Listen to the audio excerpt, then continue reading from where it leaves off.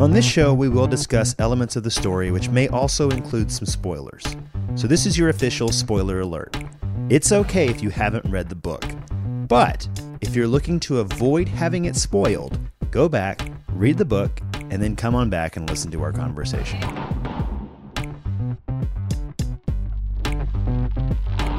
Well, hello, everybody. Welcome to Not Your Average Book Report, a podcast about children's books where we believe in never losing the childlike joy of reading. My name is Sam, and I'm coming to terms with being a Hufflepuff, but then we met Ernie Macmillan, and he's just the worst, so I'm right back to square one.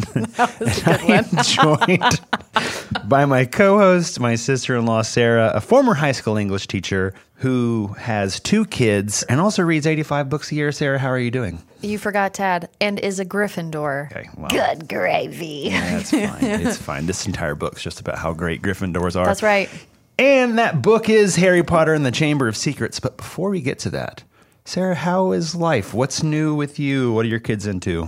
Well, life is good. We just returned from Hawaii. Oh, Not with our children. Sorry, kids. Yeah. If you've never been to Hawaii, put it on your list. Kauai is the best place I've ever been to. This was a 10-year anniversary trip for you 10-year and Matt? anniversary. We made it. What is your advice after being married for 10 years to all of our married and unmarried listeners? Go on vacation without your kids.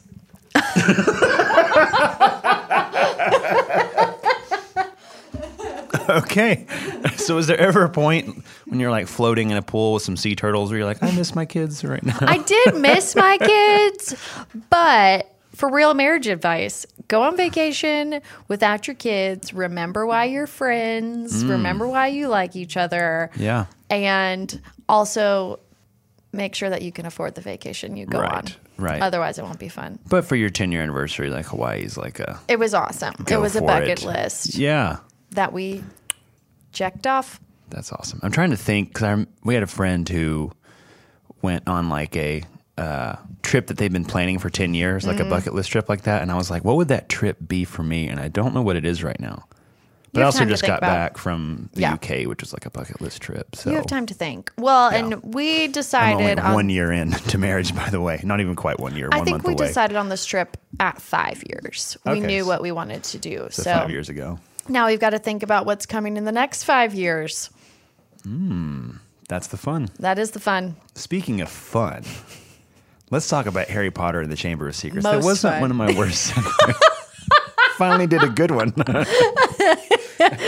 Speaking of fun, we're getting real nerdy over here. Yeah, we are. Harry Potter and the Chamber of Secrets. It is the second book, if you don't know, if you've been living under a rock, in the Harry Potter series by J.K. Rowling. It was published in the UK in July of 98 and the US in June of 1999. Sarah, do you remember first reading The Chamber of Secrets? I don't. Because you grew up with Harry. You were probably around 11, 12. Probably. Like I said last time, I don't remember the first time I read the first one. Probably not the second one. I feel like most of my Harry Potter memories, I would guess that I started buying or getting the books when they were released at the third one. Okay. I think the first 2 had been released already before clearly they were released already, but I wasn't waiting for them. And I think the third one was when I started waiting. If not the third one, definitely number 4. Okay. That makes sense. I think that I was around the same time. I remember because I had them and then didn't read them.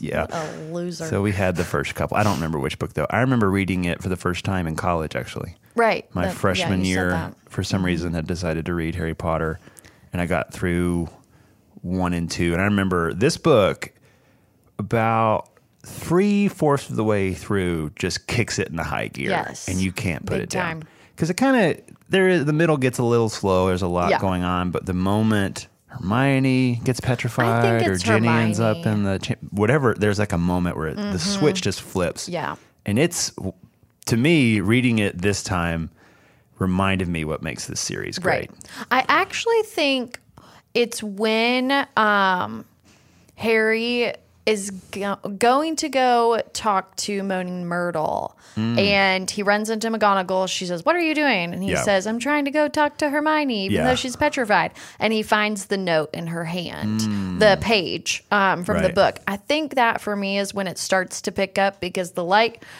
clicks in his head, turns on. Right. And it kind of domino effect. Which I think I agree, because now, look, I wanted to say, what about the spiders and Aragog? But now that I think back to reading it this time, the spiders kind of comes at this weird, I don't know. Like, I honestly hated the spiders this time. It just was like, why? Right. Why do they have to be out there? And even they don't even get a straight answer from Aragog. Right. So it was a strange scene. Let's scare Ron. Yeah, let's scare Ron and have this kind of strange rescue of the car. The car which is somehow kind of wraps the car thing up a little bit. But at the same time, was anybody really concerned about what happened with the car? Yeah, and maybe it's just establishing that it's Hagrid's job to get them almost killed. That might be it too. That might be so many times in this series. And yet they still make him a teacher at Hogwarts later. Spoiler alert. So in the Chamber of Secrets, what did you enjoy most this time around? Well, I thought this morning, and I thought, wow. The very sheepish look on your face. I'm such a loser. But when I finished this book yesterday, I thought to myself, it's like being with an old friend. And so I know everybody's going to roll their eyes, but I think a lot more people are going to agree than you realize. But like, as I read it, although I know the plot, I know the characters, I know the whole story, it was just familiar, and it's just a fun way where I was like, where if you're with a friend who's known you for a long time, like you still see new things. Well, and it was kind of fun this time to admit that, like, I hate the scene with the spiders. I think it's kind of weird. Yeah. But I also really loved, I don't know, maybe I just felt more in the scene with Tom Riddle at the end when Harry is with him. Like, that just hit differently this time. Yeah. And I'm not really sure what has changed in me, or honestly, I think this may be the first time I've read Harry Potter since having kids. Okay. So that might have changed it, or at least since 2 kids. Yeah. That's a big deal. Yeah. What about you? What was good? I think we talked about this a lot in the last episode, but honestly, I think the best part about these stories is the world, the Wizarding world, because once again, I found myself laughing at just the little details she sprinkles in, and I want to read one because it kind of became my favorite. They're talking about opening Riddle's diary, this random book. Harry stepped forward to pick it up, but Ron suddenly flung out an arm to hold him back. "What?" said Harry. "Are you crazy?" said Ron. "It could be dangerous." "Dangerous," said Harry, laughing. "Come off. How could it be dangerous?" "You'd be surprised," said Ron, who was looking apprehensively at the book. "Some of the books the ministry's confiscated. Dad's told me. There was one that burned your eyes out. And everyone who read Sonnets of a Sorcerer spoke in limericks for the rest of their lives. And some old witch in Bath had a book that you could never stop reading. You just had to wander around with your nose in it trying to do everything one-handed." "All right, I've got the point," said Harry. I just thought that was so funny. And it comes at a point when the plot's starting to ramp up pretty intense. And it's like, I'm still going to just share this fun little detail about the Wizarding world, that there are books that you can never stop reading. There are books that cause you to not stop speaking in limericks for the rest of your life. Well, as you were reading that, I thought of another part that connects to that. And also, I think this is I enjoyed this too, because we get to see the Weasleys more, like Mr. and Mrs. And Fred and George. And Fred and George. A lot of Fred and George. Yes. And so, speaking of books and the Wizarding world, after everybody's okay, Harry rescues Ginny. They get back to the office. They're explaining to Dumbledore's office. They're explaining what happened. And Mr. Weasley says, "Ginny, haven't I taught you anything? What have I always told you? Never trust anything that can think for itself if you can't see where it keeps its brain." I just loved that. I've loved it. That little aside, that parenting, but also parenting from the Wizarding world. I would never tell my kids, don't trust something that you can't see where it keeps its brain. But you're a muggle, and that's common knowledge in the Wizarding world. What did you think about the beginning of this one? Because this is where we get Dobby and we get the flying car. And honestly, the flying car is one of the more iconic scenes. Yes. In the end. I don't know if that's from the movies because of the shots of it flying over the train, but I remember the flying car as being one of the most iconic Harry Potter moments. What was that like for you reading this time through? What I really loved the most was that Ron and Fred and George came to rescue Harry. Yeah. That Ron wasn't like, oh, Harry's not answering me. Who cares? Like, he was bothered by it, and so he knew there was a problem, and they came to get him. Right. And that's just a kind of a tender thing. Like, Harry was spending all summer thinking, nobody cares about me. Nobody gives a crap. Yeah. And then he's proven so wrong. And so then the car, with them going over, with them flying to Hogwarts, I appreciated the line where they were really, really excited. And then it says something, I can find it, where Harry's like, and the excitement started to leave. We were hot, that they didn't have any water or something like that. And I just appreciated the humanity in it. Yeah.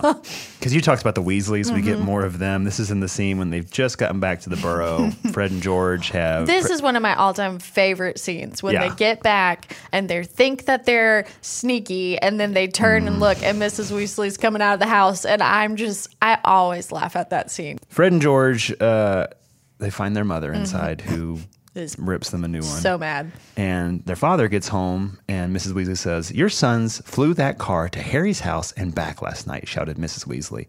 "What have you got to say about that, eh?" "Did you really?" said Mr. Weasley eagerly. "Did it go all right?" I mean, as he faltered as sparks flew from Mrs. Weasley's eyes. "That was very wrong, boys. Very wrong indeed."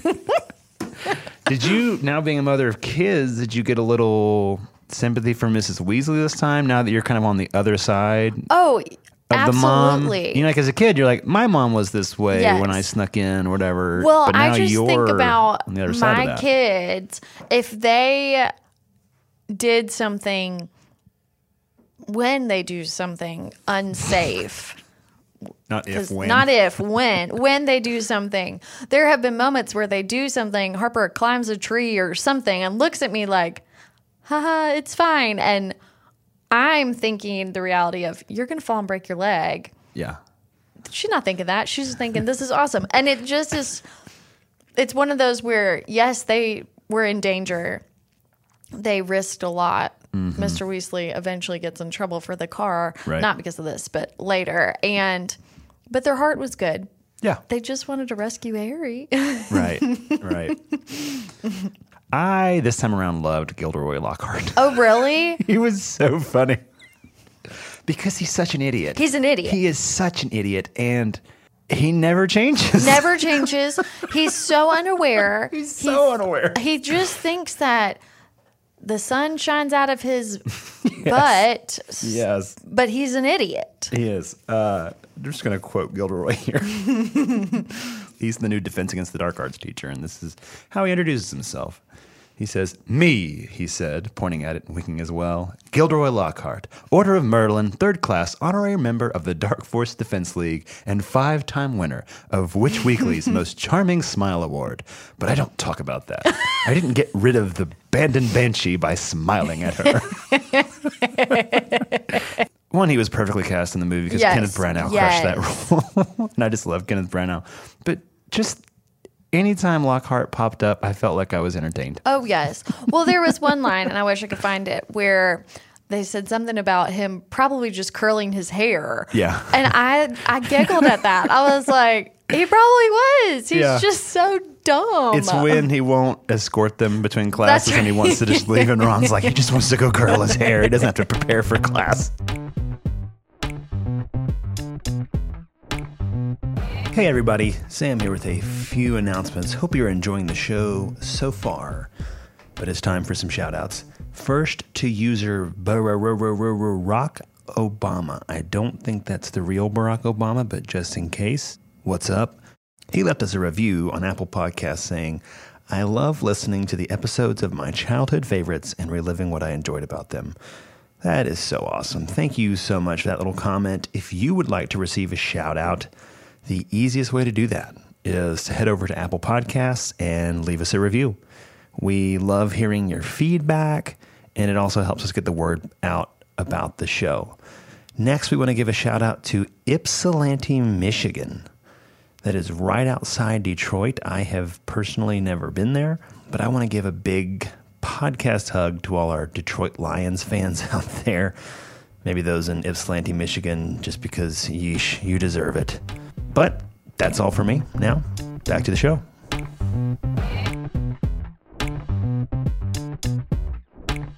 What spoke to you the most?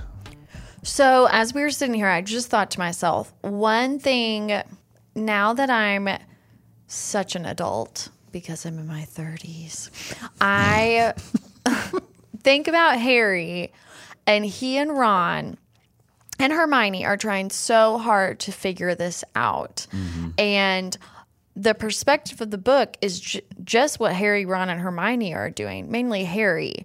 And it doesn't show what the adults are doing, like when people are petrified and they're not really trying to figure it out. Yeah. As far as we know.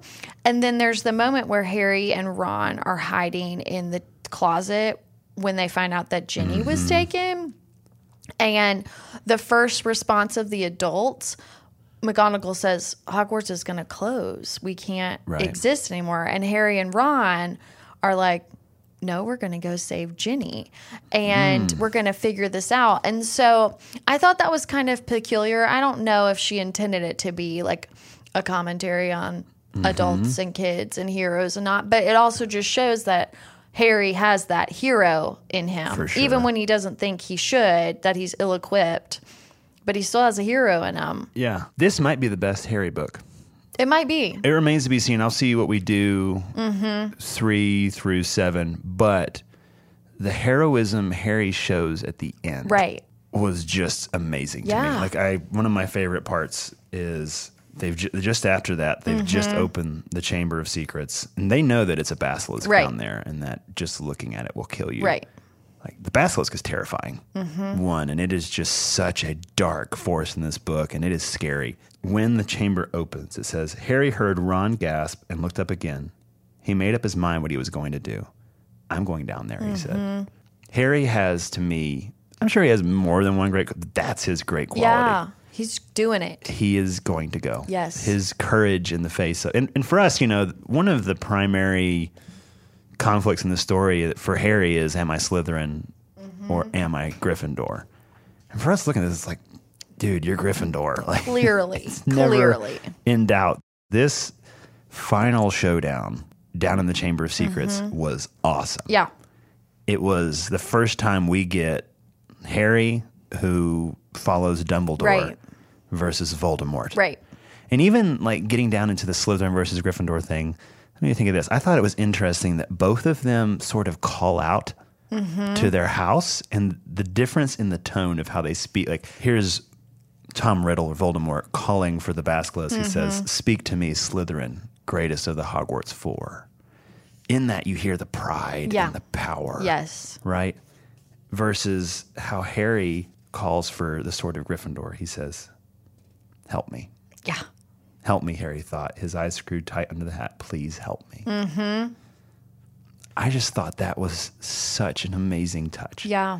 Of Harry's most heroic moment, he cries out for help. Yeah.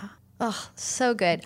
When you said this is probably the best Harry book, Harry's best book, the best Harry we get, I have never thought of that, but I feel like this is the purest Harry because the first book, I mean, he's 11. He has just been, his whole life has changed. But then in this one, he's confident that he's a wizard. He's confident that he's in the right place. He's appreciative of having friends. And some of the natural human tendencies that come out later on, jealousy, pride, we see those things as Harry gets older. He wants to do things by himself. He's jealous of Ron and Hermione, those type of things. Those aren't really there. He's just kind of doing his best. And we see that too when he saves Ginny. Like, right. Yeah. He just does the right thing. He does the right thing. Which What did you think about this Dumbledore debrief at the end where we kind of resolve this because he's like, I'm worried I was supposed to be Slytherin. And Dumbledore looks at him and says, you chose to be in Gryffindor. Yeah. What did you make of that? Because I think there is this, and this is a theme in all of Harry Potter, of you're not what you're born, you are what you choose. The Dumbledore debrief, basically. I like calling it that, the Dumbledore debrief of this 12-year-old. Patented. I'm Horrible. claiming that. That's right. Put me on the Harry Potter Wikipedia. He says what you just said. It's our choices, Harry, that show us what we truly are, far more than our abilities. And then he says, if you want proof that you belong in Gryffindor, I suggest you look more closely at this. And then he shows him the sword of Godric Gryffindor. And I loved that because Dumbledore could be a lot of fluffy words. You know, he could say it and just be like, you just trust me. Right. But then to give Harry the solid proof, it takes a very special, loyal wizard to get the Gryffindor sword. And that just kind of casts that doubt out of Harry's mind. Because if he were supposed to be Slytherin, he wouldn't have gotten the sword. Right. He wouldn't have gotten sorted into Gryffindor, but he wouldn't have gotten the sword. And so I think that was cool. Just Dumbledore didn't just say, hey, everything's cool. What about you? What'd you think?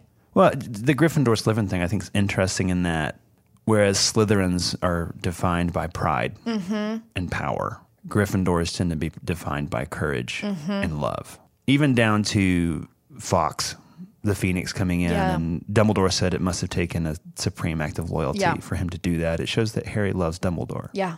The scene of those two facing off down there, Right. and how Slytherin Tom Riddle has a giant basilisk, and Harry has an old raggedy hat and a phoenix.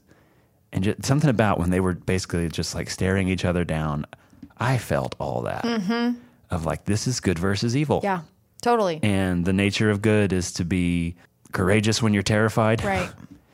to choose love over hate, and to cry out, help me. Yeah. It's one of those things I can feel. It's hard to put into words. Yeah, I think you put it into words very well. But I think my biggest takeaway this time around was something you said last week. Because I love super meaningful stories.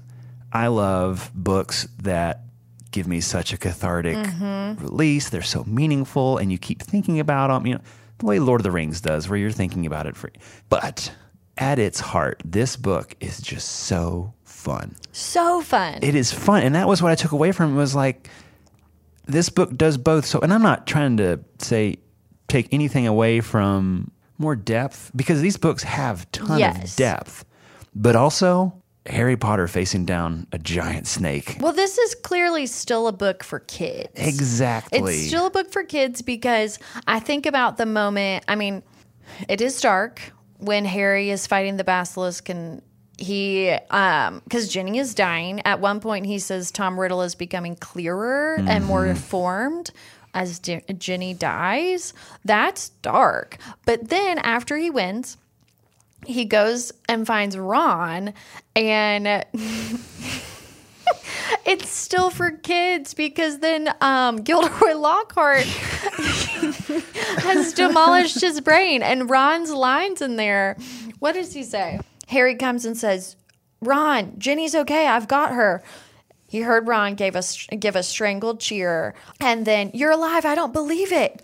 But then they ask about Gilderoy Lockhart, and he says, his memory's gone. The memory charm backfired. Hit him instead of us. Hasn't got a clue who he is or where he is or who we are.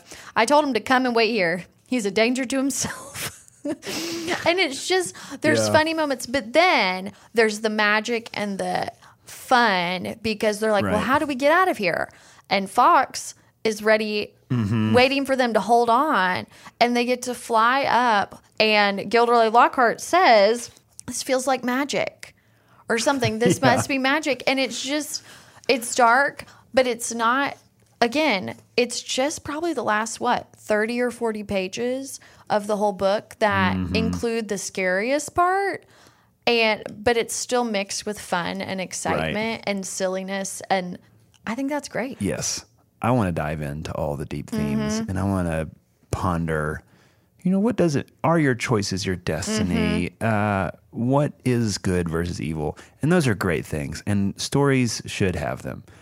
But also, it's just enjoyable to read. It is. It is just a really and I think that comes first.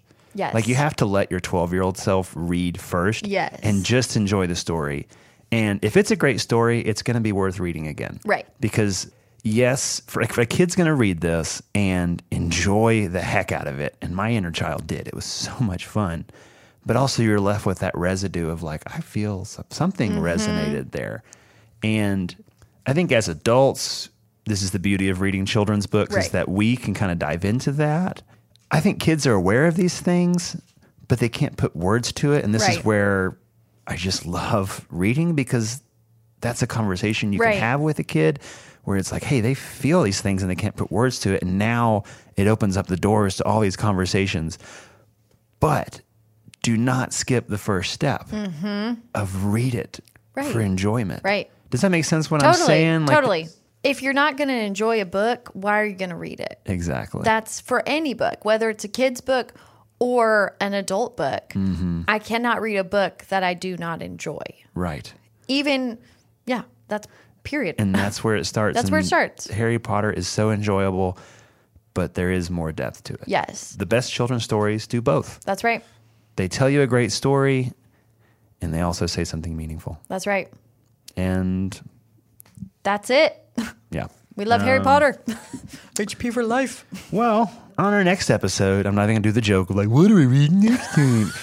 We are reading Harry Potter and the Prisoner of Azkaban. We're going to meet Dementors. Yes. For the first time, right? I love the Prisoner of Azkaban. Okay. I love all of them. Is Azkaban your favorite? No.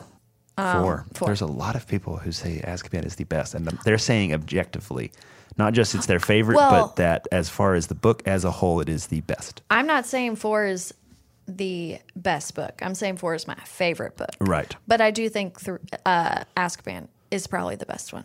There's a pretty wide consensus that 3 is the best movie. Yeah, by far. But it was also directed by Alfonso Cuarón, who's like 3 is by far the best movie. Directors in Hollywood right now. Well, 1 and 2, have you watched those in a long time? They're the Christopher Columbus, They're the horrible. same guy who directed Home Alone, and it kind of shows. They're horrible. But Right. number 3, then you're like, oh. And then 4, like, and we'll talk about this more when we get there. 4, I love it too, but I think she just didn't edit it down. It's a lot. Because she's like, people are going to want to read this and spend as much time at Hogwarts as she possible. Knows people are going to read it no matter what. So let's give them 750 pages of it. And I read all 750 pages. You better believe glee. it. All right, everybody. Thanks for joining us this time. And Sarah, as always, See ya. See you next time. Harry Potter.